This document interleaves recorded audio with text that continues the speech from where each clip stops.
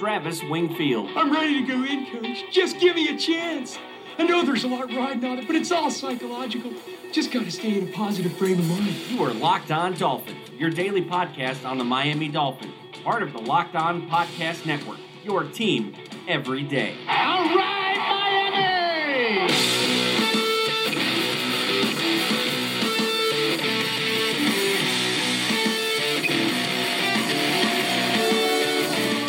What's up, Dolphins, and welcome into the Friday, May the 11th edition of the Locked On Dolphins podcast. I am your host, Travis Wingfield, and I'm here to bring you your daily dose of Miami Dolphins football. And on today's show, we finish up with the rookies for a brief discussion on Jason Sanders, Quinton Poling, and the UDFAs. I'm keeping an eye on this camp. We'll play an extended game of over-under, and the DeVante Parker hype train rolls on once again. But first, I have to remind you guys, go ahead and subscribe to the podcast on Apple Podcasts. Leave us a rating, leave us a review. Give me a follow on Twitter, at Wingfield NFL. Follow the show, at Locked On Fins. Check out LockedOnDolphins.com. The new platform is fully launched, and we are up and live right now, so give that a look over. And, of course, the Locked On Sports family of podcasts, like the Locked On Heat podcast and Locked On NFL podcast, for all the local and national coverage of your favorite teams. We got a busy show. Let's go ahead and get right into it. That's another Miami Dolphins. And I talked about the DeVante Parker train rolling along here. We're going to go ahead and start off with just a bunch of news for you guys, or I suppose what is actually considered news in the world of the NFL, as we are smack dab in the middle of the dead period. But there's a piece by Joe Schad on DeVante Parker up right now on the Palm Beach Post talking about how DeVante Parker has this renewed energy or this new approach to the offseason with an actual purpose to his offseason regimen. And my thought is, if you're going into year 4 and you're just now figuring that out, yeah, that could be the case for some guys, but probably not generally a good sign. And we've heard this before about how he's got this new diet plan or new different workout regimen he's doing and all these things that's going to make him become a better player. Well, if you hear that annually, it starts to lose its luster a little bit. You know, you lose a little bit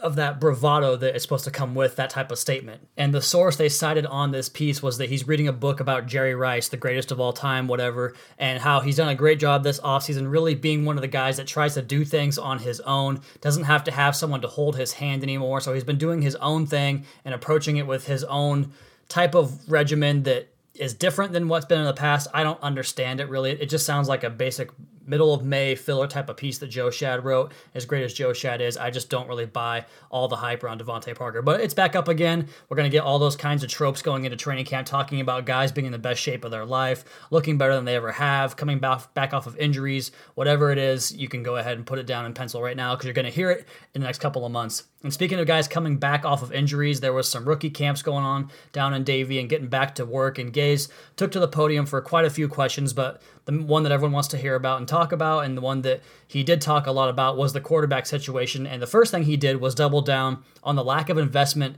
in the position beyond Ryan Tannehill, saying that he's happy with it. He's obviously got this level of comfort that we all know about with Brock Osweiler from their time in Denver. And then you have David Fales, who they think is on the way up. The trajectory is pointing up in his career, and he is a bit of a gamer. And I actually got a text from a friend of the podcast, Kevin Dern. You guys all know him. He's co-hosted the podcast several times before, but he embarked on a film study / whiskey drinking journey last weekend. Bless your heart on that one, Kev. And he got into the David Fales film from week 17, and the term that he used that stuck out with me was the fact that he is a gamer. He said that it's kind of working around some certain things, some trash in the pocket when things get dirty and convoluted back there. He's able to pull himself and the team out of those types of holes. And while he may not practice well, that he can actually make it work in games on a certain level. It doesn't have a big arm, none of the big physical traits you like. But we heard that same thing with Matt Moore in the past, who also doesn't have the big physical traits, that he is a gamer more than a guy that's going to practice well. So perhaps David Fales could be the next Matt Moore, which I suppose it could be worse, a guy that can come in a pinch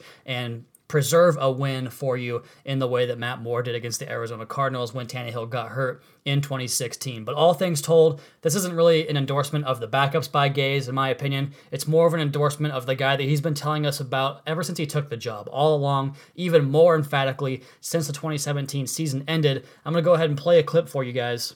And this is from Thursday when Adam Gase took to the podium and talked to the press in his availability, talking about Ryan Tannehill and the quarterbacks. I mean, I haven't seen a change. I've seen a guy that's very confident.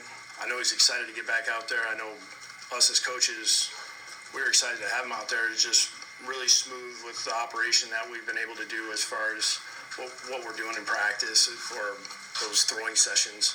It just feels smooth. That word he keeps using, smooth, talking about the way the offense looks in practice. We've talked a lot about how the offense is going to take on a new identity this year with more matchup pieces, more substitutions, more personnel groupings, everything that's going to be different that I fully believe in and have invested the entire offseason into. And talking about the way it looks smooth, things look the way they're supposed to go in practice with guys hitting their landmarks, the ball coming out on time, going to the right read, all that stuff that goes into that. And it reminds me of just Jay Cutler coming off the couch last August, hadn't lifted a weight, hadn't looked at a playbook, hadn't even touched a football, and comes in there and you get the big arm and the big throws downfield that gets everybody all excited and all that fun stuff that give the fans excitement, but the coaches can see when the offense is looking like it's supposed to. And I just get the sense that last year you didn't really have that for even if at all throughout the course of the season, if Jay Cutler really ever got himself into a position where things were kind of rolling smoothly downhill throughout the course of the week through Wednesday, Thursday, Friday practices, even up to the walkthrough, and then on the games on Sundays. But then you have Ryan Tannehill come back, who was there for everything, was studying the playbook, was helping out in the film room, helping guys with their mechanics. Everything that he was doing as a spectator last year could go into this, and hopefully the physical aspect catches up to the mental aspects. I think he's going to have a big jump in that regard going forward. So that is cause for excitement for me as a Dolphins fan. I think that we have a lot to look forward to this year, and at least having something exciting to look forward to, opposed to having a quarterback like the Jets last year, for instance, or the Bills of Tyrod Taylor, whatever you want to call it. There is a lot of upside with Ryan Tannehill should he return to form. So that's it for the quarterback right here. We're going to get to more Ryan Tannehill stuff here in a little bit at the end of the show, but next we're going to wrap up the rookie series here on the Locked On Dolphins podcast at Wingfield NFL at Locked On Fins. Locked On Dolphins podcast, Travis Wingfield with you guys here, talking about the rookie class. We have gone in depth on Minkah Fitzpatrick, Mike Gesicki, Jerome Baker, Kalen Ballage, Durham Smythe, and even as far as Cornell Armstrong, but we haven't gotten at the 7th round picks, Jason Sanders and Quentin Poling. But I also want to talk about my favorite UDFAs, the undrafted free agents. We'll do that here in a second, but first, let's start with Quentin Poling, the linebacker out of Ohio. Just watching the limited tape that there is available of him, we went over the idea that there really isn't a whole lot available on a guy like Cornell Armstrong. There's a little bit on Poling, not a lot, but from watching him play, you see he's a guy that can really contribute probably early on in special teams. He's a team captain at Ohio, a fantastic athlete, fits the mold of what they've been going for in terms of getting faster and more intelligent on the football field. He had a great tweet the other day I saw. Someone retweeted, I think it was Sunday, talking about how he just got to Florida and learning how the rules of the road go down there and that there are no rules. I forget exactly what he said, but just basically speed limits and stop signs and traffic lights, all that stuff is optional when you get to Florida. So he's got a kind spirit and I guess a lighthearted attitude as well. So that's good to see. But as far as the film goes, he probably misses more tackles than you like to see out of a linebacker. He's not refined in coverage, but he does have the skill set to learn, talking about the fact that he is an athlete. Again, I think he probably battles with Stephon Anthony for a roster spot this year immediately going forward, and hopefully learning how to be a linebacker moving forward in 2019 and beyond. And then Jason Sanders, the other 7th round draft pick, the field goal percentage was low. He was at 71%, missing a lot of field goals down there at New Mexico. But I saw on Twitter that someone mentioned this, and I forget your name, I didn't see it, so forgive me for not recalling that name, but Cody Parkey had a similar kicking percentage in college before he got to the NFL, kind of fell off with the Browns, and then revived himself with the Miami Dolphins, and all of a sudden now he's got a $10 million contract in Chicago. So kicking really isn't about the numbers in college. It's such a different game as far as the hash marks being wider, the football being different, just the atmosphere around it. There's so many things that are different in college with the kicking game and so much less reliable. Take it from me, a gambler who watches plenty of college football with money on the games, and how field goals can be in a complete adventure at times. But kicking really at this level is about confidence and simply just stacking makes on top of makes. The more makes you have, the more confidence you have. You could be like the kicker for the Chargers last year, the Asian guy that missed a couple of kicks and it was all downhill from there for him. He obviously had talent and could do it, but just once you start missing them, it's really hard to get that confidence back. But for Jason Sanders, has a huge leg. He's an automatic touchback on the kickoff team, and he kicked in some poor conditions as well in his conference down there at New Mexico. So there's upside, there's things to be concerned about, but we're going to have to find out about this guy on the actual field. He will have a battle with Greg Joseph, the FAU kicker that was undrafted as well. And speaking of undrafted guys, I wrote down 3 guys that I have as favorites right here. We'll go ahead and go over them. The first one's the linebacker from Michigan, Mike McCray. I watched the Michigan All or Nothing series, which Jim Harbaugh, as great of a coach as he is, is such a douche. It's hard to get over that. But nonetheless, Mike McRae, you just kind of notice how he has his stuff together. And I use that lightly, that term there, having his stuff together.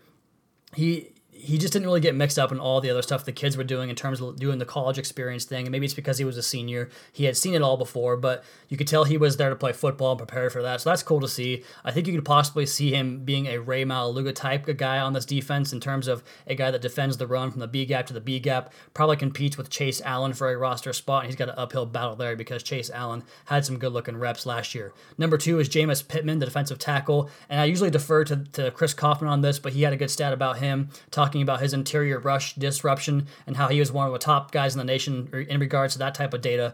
But again, he's an athletic guy. He can operate in this wide 9 defense, and he will have a chance to make this roster as a defensive tackle. And then the third guy is the cornerback Jalen Davis out of Utah State. I think if he sticks as a slot, he could be Bobby McCain's backup, something we really don't have at this point. All the guys the Dolphins seem to have are edge guys and perimeter guys. And Jalen Davis's college tape shows the ability to get in and out of phase. He has fluid hips, good change of direction, all the stuff you want to see in a corner and the way they move, and especially carrying the size that he does. He's built pretty thickly as well. So his tape actually looks really, really good to my untrained eye, or I guess my somewhat trained eye. But just looking at his tape, it's hard to see why he didn't get drafted. You can see him kind of using the boundary as a way to wall guys off, and just a smart looking player who also has the athleticism that we mentioned as well at the top of the segment. So I'm excited about these 3 guys, this rookie class. You know, obviously Minka, Jerome, and Mike Gesicki, and Kalen Ballage, Durham Smythe, all these guys have a chance to make an impact early, and you can just see where the Dolphins were going in regards to finding guys to fill out specific roles, athletes, team captains, all the stuff that they did. They stuck true to the theme, and they made it happen even as far down as the UDFAs. So a good looking class. We'll find out a lot more about these guys come August, because probably not going to talk about them a lot from now until August. We have plenty of time to get into everything on this football team over the next few months. But as for this show, we just have one segment left, and I want to get into some over-unders. We'll do that next on Locked On Dolphins podcast at Wingfield NFL at Locked On Fins. This podcast is a little bit shorter than normal. We don't have a ton going on right now, just the rookie camps, and I'm kind of creating segments as I go. My apologies to those guys that didn't like the other sports segment the other day, but like I said, content is a little bit scarce right now. We're going to continue to do shows and have daily content for you guys, and I can find things to talk about, especially when it comes to getting back into the film, which I'm going to be doing quite heavily coming up. But I wanted to just play a fun little game talking about over-unders, setting a mark for certain receivers and quarterbacks and running backs and all the stuff for the fantasy realm in terms of stats, and just talk about what I think some of these guys could do this season. And it really was inspired by Devontae Parker, just talking about his rededication to the game and what he was going to be in 2018 opposed to what he wasn't in 2017, all the years before, where he has missed a game each and every single year of his career so far. So if he gets rededicated, what could he possibly be? And then it turned into a whole game of over-under using yardage, touchdowns, sacks, interceptions, all that stuff that we'd love to hear about in terms of statistics. So let's start with the wide receivers and start with Devontae Parker. And I put his number at 800. And I thought about doing touchdowns. He only had 1 last year because I think he could be one of the red zone guys in terms of his size and his build in this offense. But I just used 800 yards and went with yards for all the receivers. And I'm going to go ahead and say under. I just don't trust him to stay healthy. I think the other guys in this roster are better players. You guys know how I feel about Jakeem Grant and Albert Wilson and obviously Kenny Stills. So I think the balls are going to be spread out more evenly distributed. And Devontae Parker's not going to get as big of a bite of the pie as he did last year. And I don't expect him to stay healthy either. So I'm going to say under 800 yards for Devontae Parker. And then Kenny Stills, 1,000 yards. I gave him the ultimate benchmark for a wide receiver, the 1,000-yard mark. I'm going to say over on that. I think he's going to make a lot of big plays down the field this year. Made a lot of big plays in 2016 with Ryan Tannehill. Kind of went away a little bit with Jay Cutler in 2017. Had some with Matt Moore, but he only played a few games, so it didn't get much of a chance for Kenny Stills to make the big play in 2017. But I just think he is the best receiver on this team, focused in the right ways he's supposed to be as an NFL player.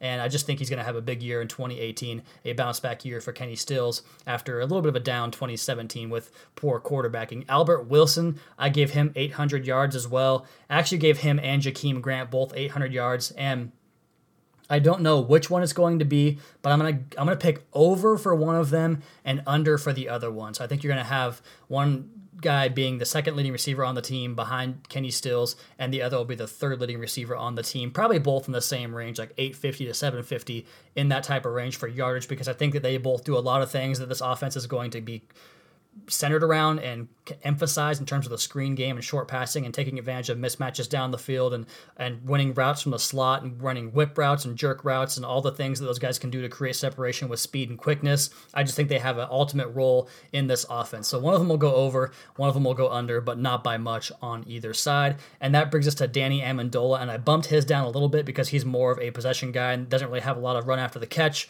and will catch a lot of balls close to the line of scrimmage. And also the injury factor plays in as well. Danny Amendola at 700 yards. I'm going to take the under on that. And that's really more about the injuries than anything. I think this team believes in what Danny Amendola can be, and they have a role in mind for him. Whether or not I agree with that is another case and for another podcast, but I think they're going to try to get him the football, and if he stays healthy, he could bust that, but I'm going to go ahead and take the under on 700 yards there. At tight end, I only did Mike Gesicki. I don't think Durham Smythe is worth getting into because I don't think he's going to be that much of a factor in the passing game. But Mike Gesicki, I put 5 touchdowns, and that might be a softball for me because I have high expectations, but that seems like about right in terms of a Vegas projection. I'm going to take the over pretty strongly on that. I think he's going to catch a lot of touchdowns and put himself in the Rookie of the Year running at tight end. Now at running back, I only did Kenyon Drake here as well because I'm not really sure what the lion's share is going to look like in terms of number 2 for Kalen Ballage and Frank Gore. I think Ballage could be much more of a receiver in his rookie year, and Frank Gore could kind of give way as the season goes along, so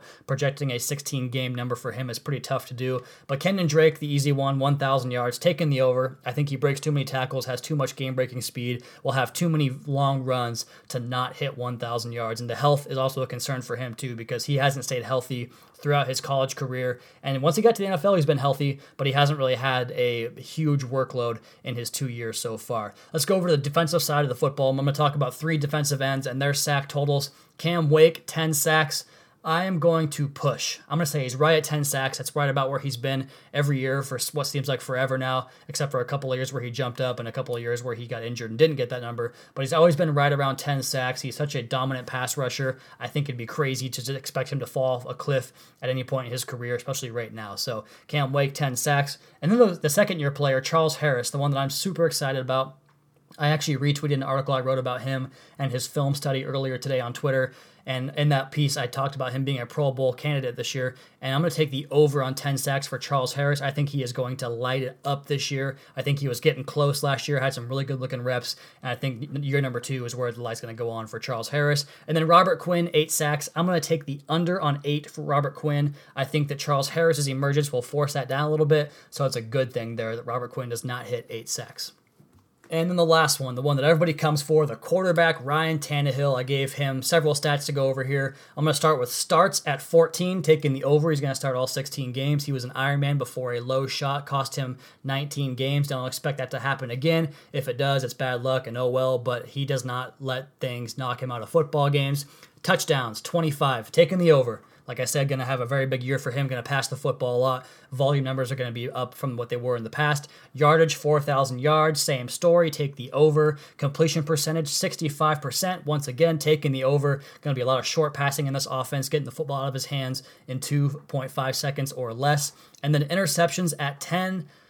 This one could be over because of the volume, like I mentioned, but I'm going to go ahead and say I'm going to go over. I'm going to give him 11 picks on the year with over 30 touchdown passes to balance it out to give him a 3-to-1 ratio. So everyone would be happy with that. He'll have a Pro Bowl season with 4,000 passing yards, 30 touchdowns, and right around 10 or 11 picks in 16 starts, and of course in a playoff year for the Miami Dolphins. So that's the over-under game. You guys get at me on Twitter at Wingfield NFL and let me know what you think about those picks. And the Ryan Tannehill charting piece is underway, and I am absolutely thrilled with the way part 1 has turned out so far. It's up and ready to go. Going to publish that Sunday night. I got some help from some awesome people. First, formatting the table was done by GTH829C on Twitter. I don't know your name, dude, but you've been a big help in doing that and getting the formatting set up for that. And of course, Lee Top Landing is our graphics guy. He put together the wide receiver route trees that I did a while back. He did the same thing with the quarterback here for Ryan Tannehill for 2016.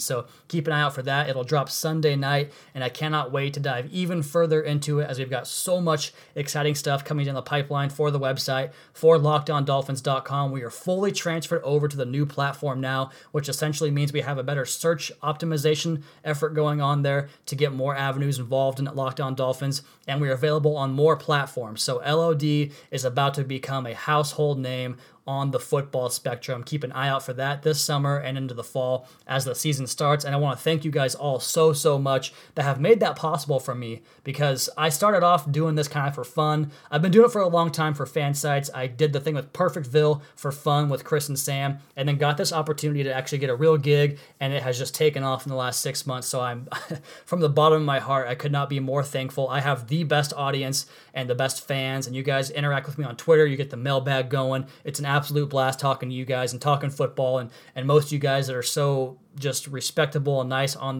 Twitter. It makes it so much more fun. So thank you so much for all your guys' support and all you've done for the podcast, as well as the website. So thank you guys again so much for that. And that's going to do it for the podcast to wrap up the week here on Locked On Dolphins podcast. Be sure to subscribe to the podcast on Apple Podcasts. Leave us a rating and a review. Check out the other Locked On Sports family of podcasts for all your local and national coverage of your favorite teams.